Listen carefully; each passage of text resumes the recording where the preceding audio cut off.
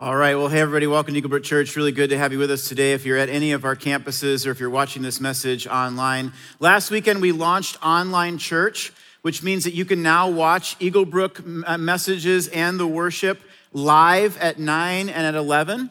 And I wanted to let you know that last weekend, we had over 4,000 users who were tuned in with us live on Sunday morning. That's not including people who watched later in the week on demand. That's just those who are live. And by users, I mean computers. Basically, you might have 5 people around a computer, but we just see it as 1, or 10 people around a TV screen. Well over 4,000 users, and they came from all around the country and world.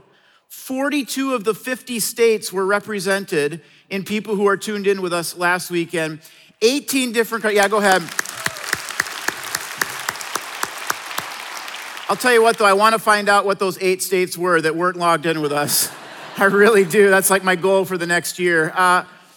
18 different countries were with us last weekend, from places like Brazil to New Zealand to Afghanistan, Kenya to Spain, all throughout the world who were tuned in. And so first of all, I just want to say thank you to those of you who gave.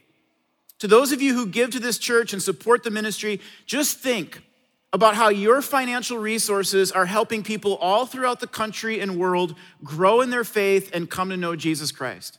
I wish you could see the emails of people who emailed in last weekend and said, boy, I am so grateful to have this connection to my church.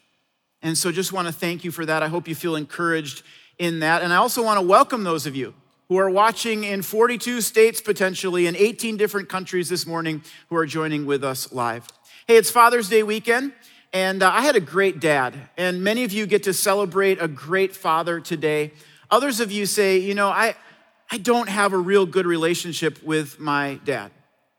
I haven't seen my father in years, or maybe for some of you, your dad has passed away.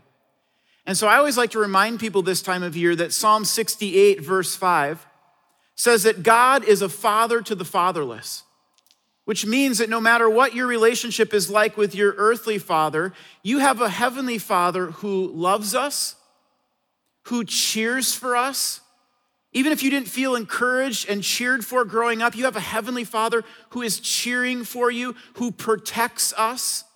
And so I want to wish all of you a happy Father's Day. Today we are continuing on in our series called From the Ground Up, where we've been looking at how God can use ordinary people like you and me to do extraordinary things. And specifically, we've been looking at a guy named Nehemiah from the Old Testament. Now, if you're just jumping in midway through this series, let me try to get you caught up a little bit.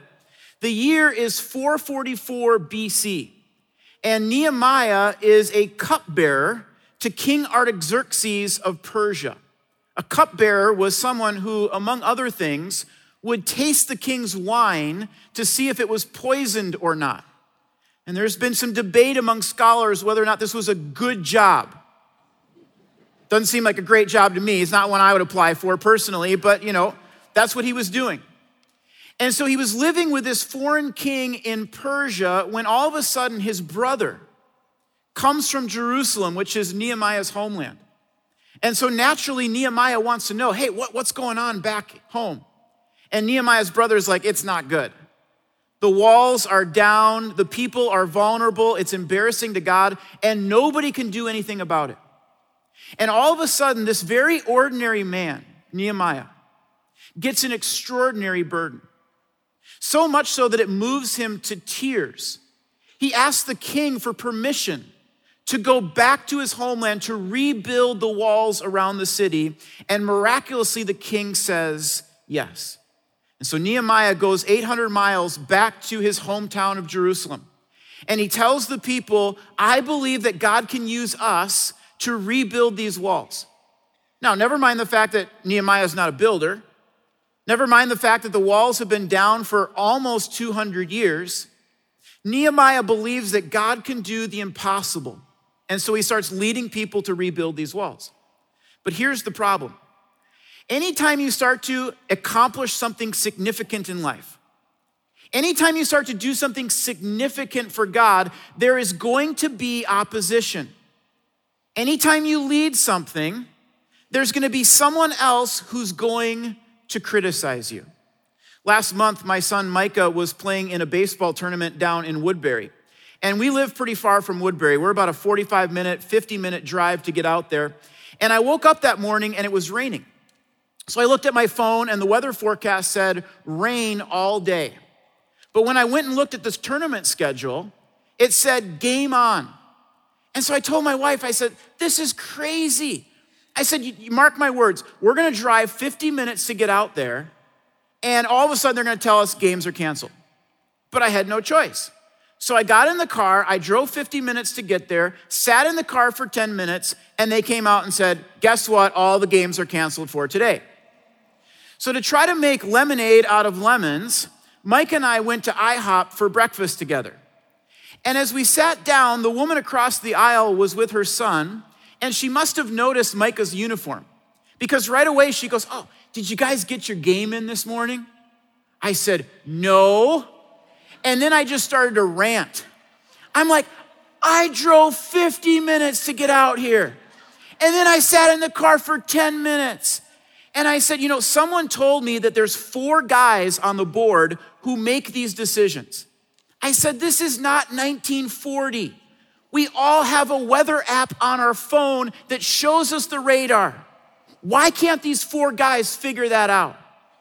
And I swear, she was nodding in agreement with me. So I just kept going. I said, when I was at the concession stand, somebody told me that one of these 4 guys wanted to keep playing. In this rain, I said, what is wrong with these people? She goes, that's probably my husband. He's one of the 4 guys on that board. Excuse me, sir, can you remove your foot from your mouth, please? I'm like, God, you've got to be kidding me right now. Like, what are the odds of this happening? And when we got to the car, my son Micah was dying of laughter. He said, Dad, you should have seen yourself try to backtrack out of that. Because right away, I'm like, you can't predict the rain, and it's unpredictable, and the kids want to play, I get that. You don't want to give refunds because the association needs the money, and I'm just digging out of this hole as fast as I could go. Now, here's what's funny about this. I've never planned a tournament like that in my life. I don't know anything about it. I was just ticked because I was personally inconvenienced. And the truth is, that's what happens whenever you lead anything. There's someone who's not going to be happy. There's someone who's going to criticize you. And by the way, every single one of us here today, you lead something. One author says this, he says, the art of leadership is disappointing people at a rate that they can stand. Isn't that true? The art of leadership is disappointing people at a rate that they can stand, because you know you're going to disappoint them. You know that someone's not going to be happy. Whenever you try to do something significant for God, opposition will always follow. Just bank on it. In fact, if you're taking notes, you may want to jot this down. Often we don't face opposition when we're doing something wrong. We face opposition when we're doing something right. I see this all the time. Let's say you have the goal of losing 10 pounds, and you're doing it. I mean, you're down 9 pounds, even though Dairy Queen has the cotton candy blizzard as the blizzard of the month. You're like, no, I'm gonna make this goal. And then you are on the way to the gym when your car breaks down and you realize you don't have your cell phone on you. So you have to go into the nearest store to make a phone call, and it just happens to be Dunkin' Donuts. And they've got a deal on a donut called the Jelly Stick. Buy one, get 22 for free. And that's quite the deal. And you look it up and you realize just one of those donuts has 420 calories, 18 grams of fat, and 20 grams of sugar. So quickly you go on calorieking.com to find out how long would it take me to work off one of these Jelly Stick donuts. And you discover you're gonna have to walk for 115 minutes just to work off one donut. But then you look at your car, which is broken down, you're like, I might be walking, let's do this. And that's often how it is. The moment you get close to the goal, the moment you get close to accomplishing it, that's when the opposition comes. Some of you today say, you know what, I have a goal. I would like to build up my relationship with God. I would like to grow spiritually this year. But the moment you start moving towards that, you have friends or family members who say, oh, well, you getting all religious now? And there's opposition in your life. Or you want to start coming to church on a regular basis and then your kids get sick, or you have something physically happen and you're not able to come. And it's opposition. Or you say, you know what, I want to rebuild my marriage this year. And so you take some steps, like you start going to counseling. And immediately after that, you guys get in the biggest fight you've ever been in your life. It's opposition. Let me ask you, where do you sense opposition in your life right now? Sometimes we don't face opposition because we're doing something wrong. Sometimes we face opposition when we're doing something right. Some of you say, well, that's really good news because I must be doing a lot of things right. I have a lot of opposition in my life right now. And the truth is, why would your spiritual enemy oppose you if you weren't doing something right? I mean, that's what gets his attention. When you're not doing anything right, it's, well, just let them keep doing what they're doing. It's oftentimes when you're doing something right that you face opposition in your life. Oftentimes the opposition comes not when we are doing something wrong, it's when we're doing something right. And this is where a lot of Christians get confused because they think, you know what, when I put my faith in Christ, it's just gonna be smooth sailing after that. And it's not true. Look at what Jesus says about this. He says, in this life, you will have trouble. Nehemiah experienced this. Nehemiah was trying to rebuild the walls of Jerusalem, and right as he's getting close to finishing, that's when the opposition comes.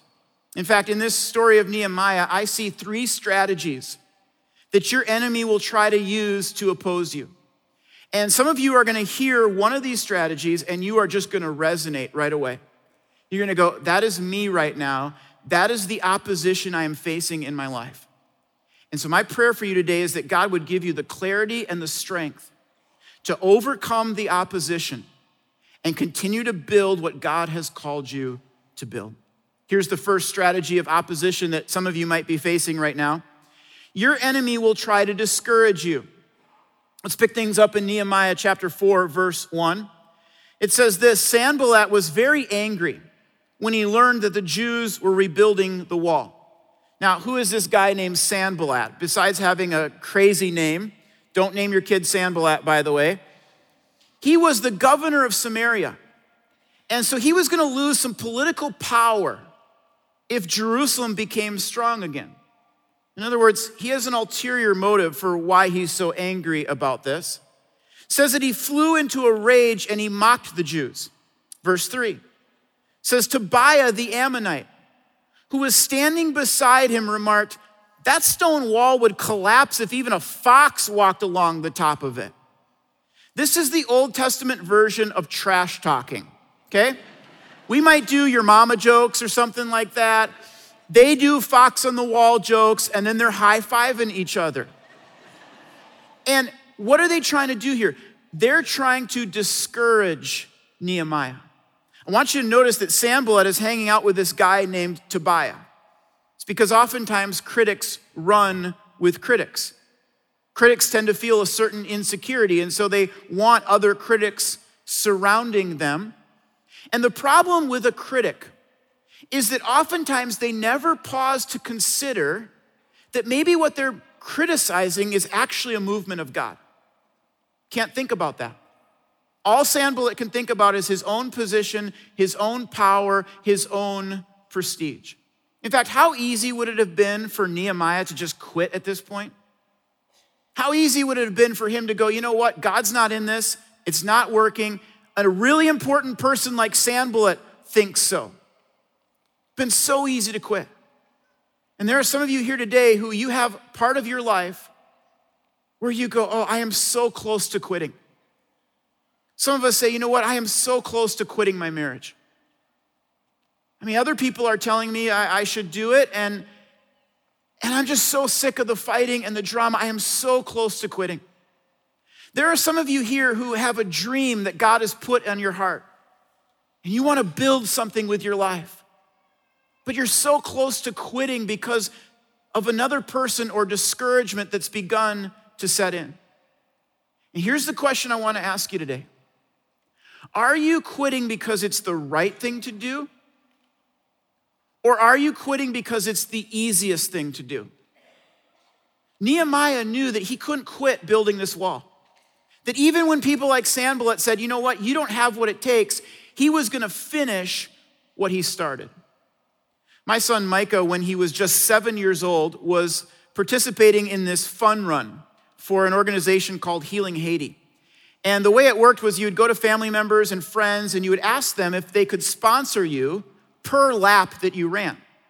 And so Micah's got, $5 per lap from most of his family and friends, probably thinking he'd run 5 laps and they were making a $25 donation. But what they didn't realize was Micah wasn't running the fun run for fun. He was in it to win it. And so the bell goes off and he just takes off. He runs 5 laps, 10 laps, 15 laps, 20 laps. At this point, every other kid has stopped running. They're over having goldfish and snacks. He's running by himself around this track. He keeps going 25 laps, 30 laps. At this point, everybody's gone home. Like they've all left for the day. He's still going around this track. He ran 42 laps at the age of 7. If I tried to do that, I'd die, right? So, someone told me this is the equivalent of 8 miles. He didn't train for this. He didn't build up to this. He was just determined. Afterwards, he told my wife, he said, Mom, the reason why I kept going was because before the race, I said to you that I was gonna run 20 laps.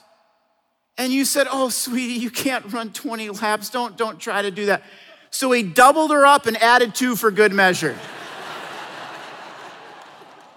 I love that. I know some people who quit at the drop of a hat.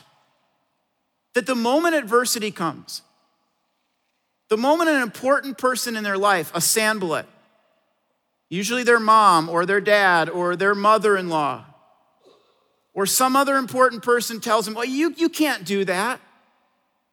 They just quit.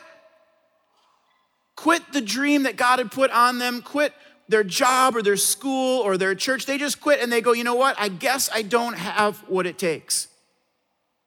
Nehemiah didn't do that. He was a finisher, and no amount of discouragement was going to change that. Maybe today you say, you know what? I'm really excited about doing something for God. Maybe you love kids. And you go, you know what? I want to adopt, or I want to do foster care. But then the moment you mention that to your family members, they make some snide comment about how you can't even take care of the 2 kids you got. Sure you want to do that? And it's Sanballat all over again. And discouragement starts to set in. Or maybe you feel like you should leave this high-paying job and take another job that you're more passionate about and has more purpose to you. But the moment you tell your friends about this, they're like, what are you smoking? Yeah, that's a dumb decision. And it's Sanballat all over again. Now, before I go any further, I need to make a very important qualification. Sometimes when another person criticizes you, they're right. I realize that for some of you, your mind just went, you're like, wait a minute, they're right and I'm wrong? Yes, occasionally it happens that the other person is right and you're wrong. And so you have to have discernment to go, is this a criticism that I should listen to and make some changes from? Or is this a criticism that I should dismiss? Even when Nehemiah dismissed his critics, he never just flippantly said things like, oh, the haters. That's what I hear celebrities and people say today. Oh, they're just a bunch of haters. Here's what Nehemiah did instead, verse 4. It says this, then I prayed. Not then I sent out an angry email. Not then I rehearsed my comeback in my head so I could just zing them. Not then I said, haters are gonna hate like that. He said, then I prayed. And I get a kick out of his prayer because I'm not even sure you can pray this way sometimes. But he says, hear, O God, for we are being mocked. May their scoffing fall back on their own heads. I love that. Just stick it to them, God. Just stick it to them. And this isn't karma. This is a man who believes that God is going to vindicate him. He believes that God is going to fight for him. And so Nehemiah simply gets back to work. He says, hand me another brick. He does not let discouragement stop him from building what God called him to build. Here's the second strategy that your enemy might use in your life. Your enemy will try to distract you. He'll try to discourage you, and if that doesn't work, he may try to distract you. Let's look at Nehemiah 6, verse 1. It says this. When Sanballat and Tobiah and the rest of our enemies found out that I had finished rebuilding the wall. In other words, at this point, they're very close. All they need is to get a couple gates up, and they're done. He says, they sent a message to me to meet them at one of the villages in the plains of Ono. It says, but I realized that they were plotting to harm me. So I replied by sending them this message. I am doing a great work. I cannot stop to come down and meet with you. So Nehemiah has almost completed it, and that's when Sanballat and Tobiah try to distract him when he needs to be the most focused. They send him a meeting request for the plains of Ono. And Nehemiah says to them, oh no. Can't meet you on the plains of Ono. And this is a phrase that some of you need to be reminded of. Oh no. Oh no, I can't go there. Oh no, I can't do that. Oh no, I can't hang out with them. Oh no, I can't go out with them or purchase that or download that. Oh no. You might even want to say it with a little bit of attitude, like, oh no, like that if you want to. Don't say hater's gonna hate, but you can say oh no if you want to. And I love Nehemiah's response here. He says, I am doing a great work. Can't come down to meet with you. In other words, I know what God has called me to do. And it's not meeting with you on the plains of Ono. I was sitting around with some friends recently, and one of them asked this question. He said, since you've had kids, what have you had to give up? And one guy said, fantasy football. Just don't have time for that. And another guy said, the news. I used to watch the news, now I just really don't. I said for us, it's movies. My wife and I have seen one movie, Hidden Figures, in like the last 2 years without our kids. It's just something we've kind of had to give up. And basically what we were saying was this. I'm sorry, can't come down right now. I'm doing a good work right where I am. I'm not just putting food on the table. I'm raising up the next generation of leaders, fathers, husbands, wives, and mothers. One of my kids might be a future teacher, CEO, pastor, politician, civic leader, or nonprofit director. God might want to do something extraordinary through the life of my kids, so I'm sorry, can't come down right now for fantasy football. Now, understand, I do fantasy football, okay? So this is gonna be different for everyone. But let me ask you, where in your life do you just sense that you need to say no? No, I'm not gonna go there. No, I'm not gonna do that because I need to be focused on this. Here's a phrase that I hope that you'll remember. Just because you can doesn't mean that you should. Just because you can doesn't mean that you should.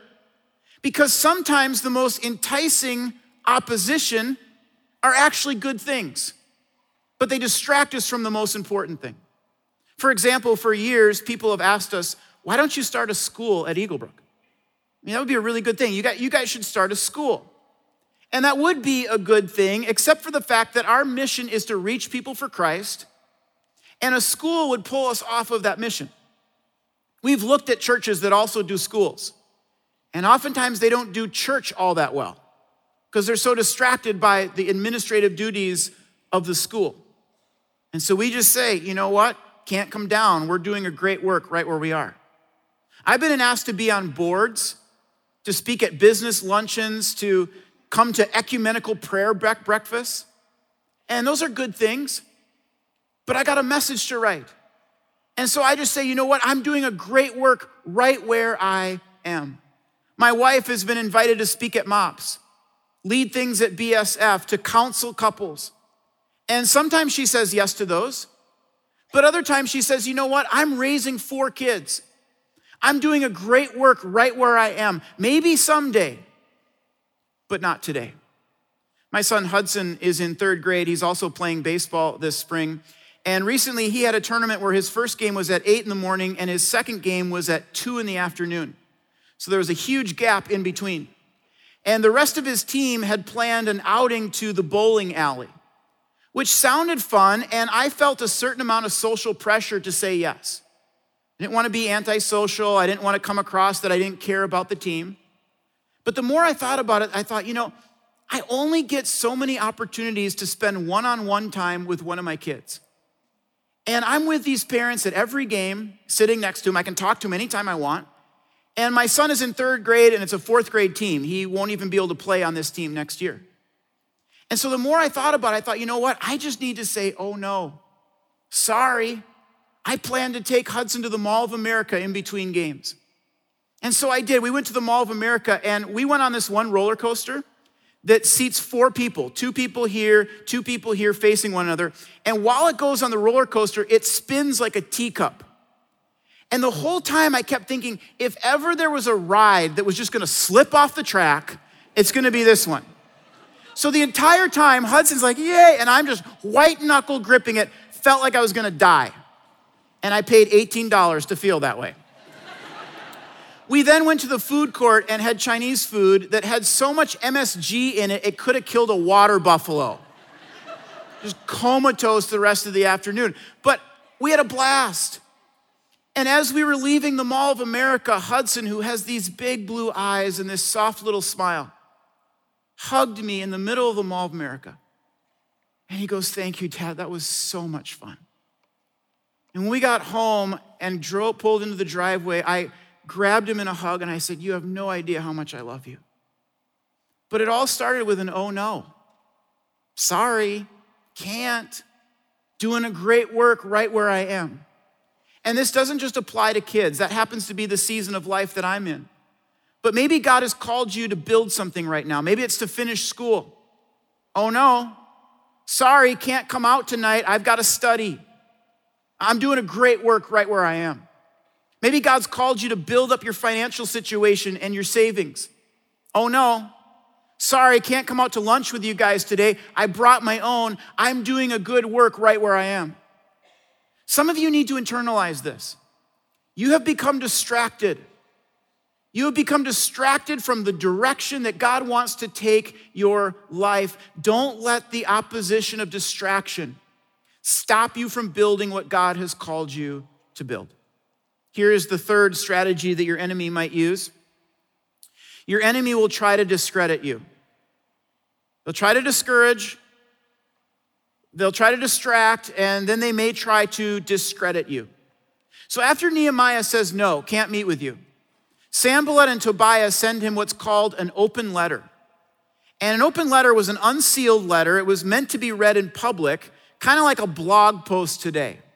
And here's what this letter said. It said, Geshem tells me that everywhere he goes, he hears that you and the Jews are planning to rebel. And that's why you're building the wall. Well, that wasn't true at all. He goes on, he says, according to his reports, you plan to be their king. Now notice how Sanballat phrases this. He says, everywhere he goes, he hears. Ever heard something like that before? Everyone's saying. Everyone's going to. When I was a youth pastor one time, I had a parent come up to me, and basically what he said was this: if you don't do what I want you to do, everyone's gonna leave the youth ministry next week. You're gonna be standing here by yourself. And I just knew that what he wanted me to do was not the right decision. And so I politely said, we're not gonna do that. The next week, his kid wasn't there. His kid's best friend wasn't there. And we were up in attendance by 10. We actually grew that week, and we grew again the week after that. And I learned something very important that day. That oftentimes when people say, well, everyone's saying, everyone's going to, that's a tactic to try to bully you into doing what they want you to do. That's what Sanballat is doing to Nehemiah. He's trying to bully him by spreading rumors. Ever had somebody spread rumors about you? If you're in middle school, you're like, last Friday at lunch, that happened. If you're in high school, you're like, yeah, last night, people were texting back and forth something about me that wasn't true. And even if you're not in that stage of life, you're going, absolutely. Somebody at work said something about me that just was not true. And there's a sense of you get all hot and bothered by that. But here's what I want to remind you of today. You don't answer to your critics, you answer to God. Isn't that good news? You don't answer to your critics. You're not going to stand before them one day and give an account of your life. But you are going to stand before God. And so we don't live our lives to please our critics. We live our life to please God. We don't make decisions based on what the critics tell us to do. We make decisions based on what God tells us to do. And so Nehemiah simply says it's not true, and he gets back to work. But then I love how he gets back to work. Look at this. It says, we all returned to our work on the wall. Those who carried materials did their work with one hand and held a weapon in the other. So really what they had is, most scholars think they had like a trowel in one hand. And this is a building tool. You spread concrete and you lay brick with this. This is what they were holding in one hand. And then in their other hand, they had a sword. That was cool, huh? I'm contemplating having this behind the plasma every message that I give. Just in case, you never know. But I want you to picture this. With one hand, they're standing along the wall and they're building what God has called them to build. But then with the other hand, they're ready to fight and to protect what God has called them to build. And the same is true for us. If you want to build up some savings, well, then you better fight overspending and impulse buying. If you want to build up some godly friendships, some of you go, man, my friends, they pull me away from God. And it's not a good environment for me when I'm hanging out with them. And I just wish I had some different friends who could build me up in my faith. Well, you better fight your insecurities. Sign up for a small group. Take a risk. Send someone a text message and say, hey, you want to get together for lunch? I want to meet someone, talk to someone who can help me in my faith. You better fight for those friendships. If you're a parent and you want to build your kids up and you want to build a family, well, then you better be willing to fight in this society for them. Don't let them learn about the birds and the bees on Snapchat. Now, am I saying that if you have teenagers, am I giving you permission to take their phone and just chop it up with a sword? Sure, go ahead. I think I would feel great. Most parents of teenagers are like, oh, that would be awesome, right? No, you can't do that because, and here's why. The Bible says in Ephesians 6 that our weapons are not swords. They're not guns. Our weapon is prayer. We pray for our kids. You may have a teenager and you say, you know what, I'm losing touch with them and I'm worried about some of the things that they're involved in. One of the things I would say to you is you gotta pray for them. You gotta fight for them and pray for them on a daily basis. Some of us are struggling with depression. You need to use the word of God and memorize a verse like Nehemiah 8:10, the joy of the Lord is my strength. And you need to begin to fight for your joy. You need to use the word of God if you're struggling with anxiety. You need to memorize a verse like do not be anxious about anything, but do everything with prayer and petition, and you begin to fight against that anxiety. And so let me ask you, what has God called you to build? You gotta get crystal clear on that. And then what is the opposition that you are facing in your life right now? Some of you say it's discouragement. Some of you say I'm distracted. Some of you say it's another person who's trying to discredit me. But whoever that opposition is, I want you to talk about that on the car ride home today. Just name it out loud. And then you gotta have a strategy. A strategy that says, you know what? I'm gonna keep building what God's called me to build. And then I'm gonna fight to protect what God has called me to build. You know, I mentioned at the beginning of the message that it's Father's Day. And so if you would, for just a moment, I would love to ask all the fathers to just stand up where you are at all of our campuses. I know some of the dads are like, oh, God, what are you going to do? But I promise this will be fun. Yeah, go ahead.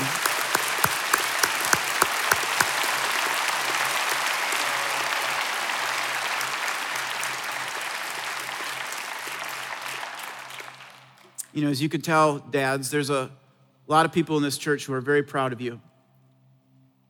And one of the things I wanted to say to all of you today, whether you're an expecting father or what your relationship is like with your kids, is that we're so proud of you for being in church. I mean, there's something today that made you say, you know what, I want to get up, I want to know God, I want to be a man of God, I want to have integrity and character. And there's kind of an epidemic in our culture today of men who say, I don't need that. And it's really just pride. And so we're proud of every single one of you who humbly said, you know what, Jesus, I want to know you more in my life. And I'm telling you, your kids notice this. I don't care if your kids are grown up and moved out of the house, they notice that my dad, he wants to know God and he makes it a priority in his life. And I also want you to know that there are some things you're going to have to fight for. You know, maybe you've blown it with your son or your daughter, and that relationship's been fractured a little bit. I want you to hear today that forgiveness is possible for you. That God can forgive you. Not one of us is perfect. We all have flaws and things that we have done to hurt our kids. But through Jesus Christ, there's forgiveness that's possible. And so you fight for that relationship. You make that apology, you send that text or that phone call, you do what you can do to fight for your son or your daughter. And for all of us, you know, every day your son or your daughter goes to school or goes to work or however old they are, and they get beat up a little. And they get criticized and they get made fun of and things happen to them in their life. And what they need more than anything else is their dad who says, I love you. I'm cheering for you. I'm proud of you. You have what it takes. Every single one of us dads can say that to our son or our daughter this week. So dads, we value you. We're proud of you. We want to pray for you because God has called you to build something and God has called you to fight to protect what he's called you to build. And so at all of our campuses, can we all stand for just a moment and close in prayer?